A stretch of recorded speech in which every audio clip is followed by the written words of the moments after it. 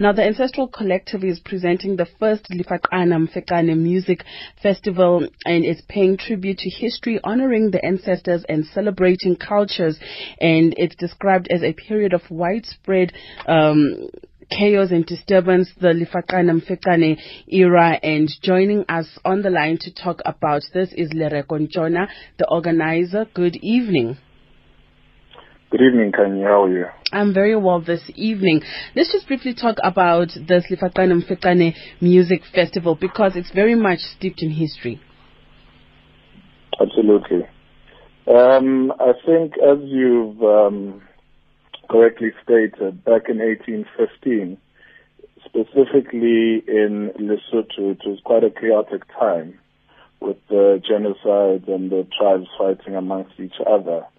The ethos and the message we're looking to spread across now is how do we move on as a collective now that it's 2015, celebrating who we are, celebrating our authenticity, creating a platform where we can connect emotionally, create value, but most importantly, having a sense of purpose in celebrating culture.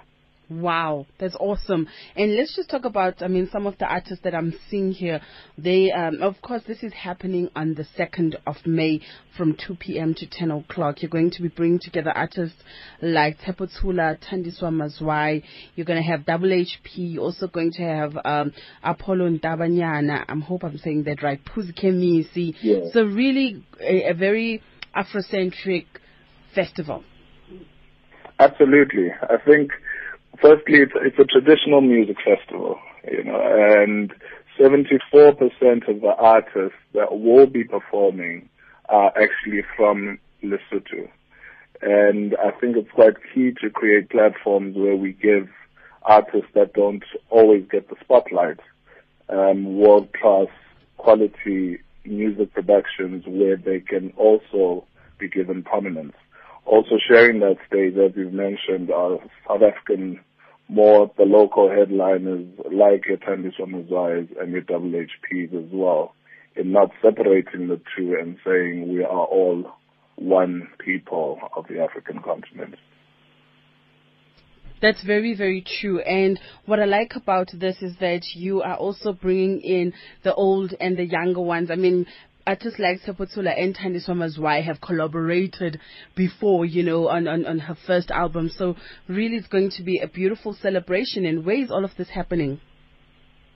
Absolutely. I think we chose Thababusiu Cultural Village in Maseru, as it's quite a historic venue that captures the essence of Basotho culture quite aptly. If people have actually been to Thababusiu, it's a breathtaking venue, and nothing of this magnitude has ever been staged on that particular property. So it's both an exciting time, but also paying tribute and celebrating a culture that has stood the test of time. And people should come out in their blankets, in their traditional gear, and come and enjoy what will be a fantastic production on the 2nd of May at Thababusiu.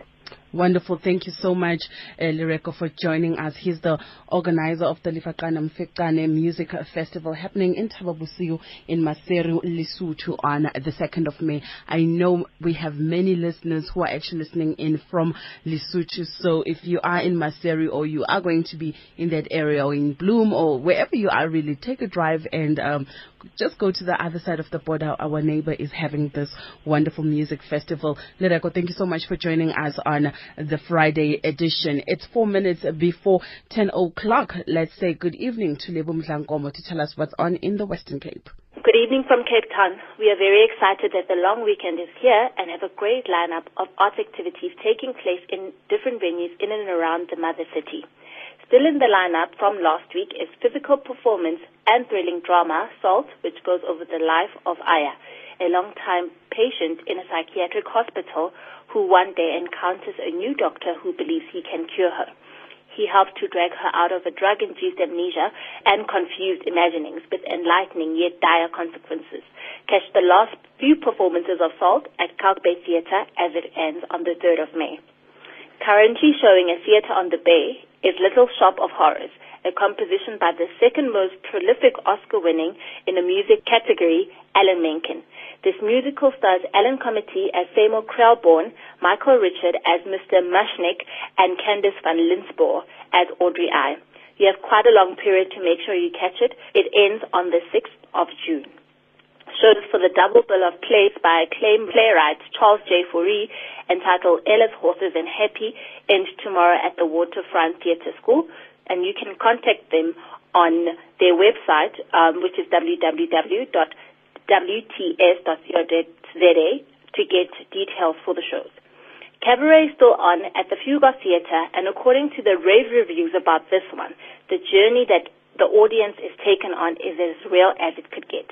The storyline of Cabaret is set in the life and times where Germany was growing more and more uncertain pre the Second World War. Shows are on until May the 30th, and tickets are available on CompuTickets. Cape Town's premier comedy festival, which kicks off tomorrow, is back with a bang for another popular season with a host of top funny people from home and abroad. This one kicks off tomorrow, which is the 25th of April, with act Microphone from the UK, winners from Cirque du Soleil competition for the world's best comedic clowns duo, I Bacala Clowns, Carl Vasti from South Africa, and Bruce Airhead from the UK as well, including many others.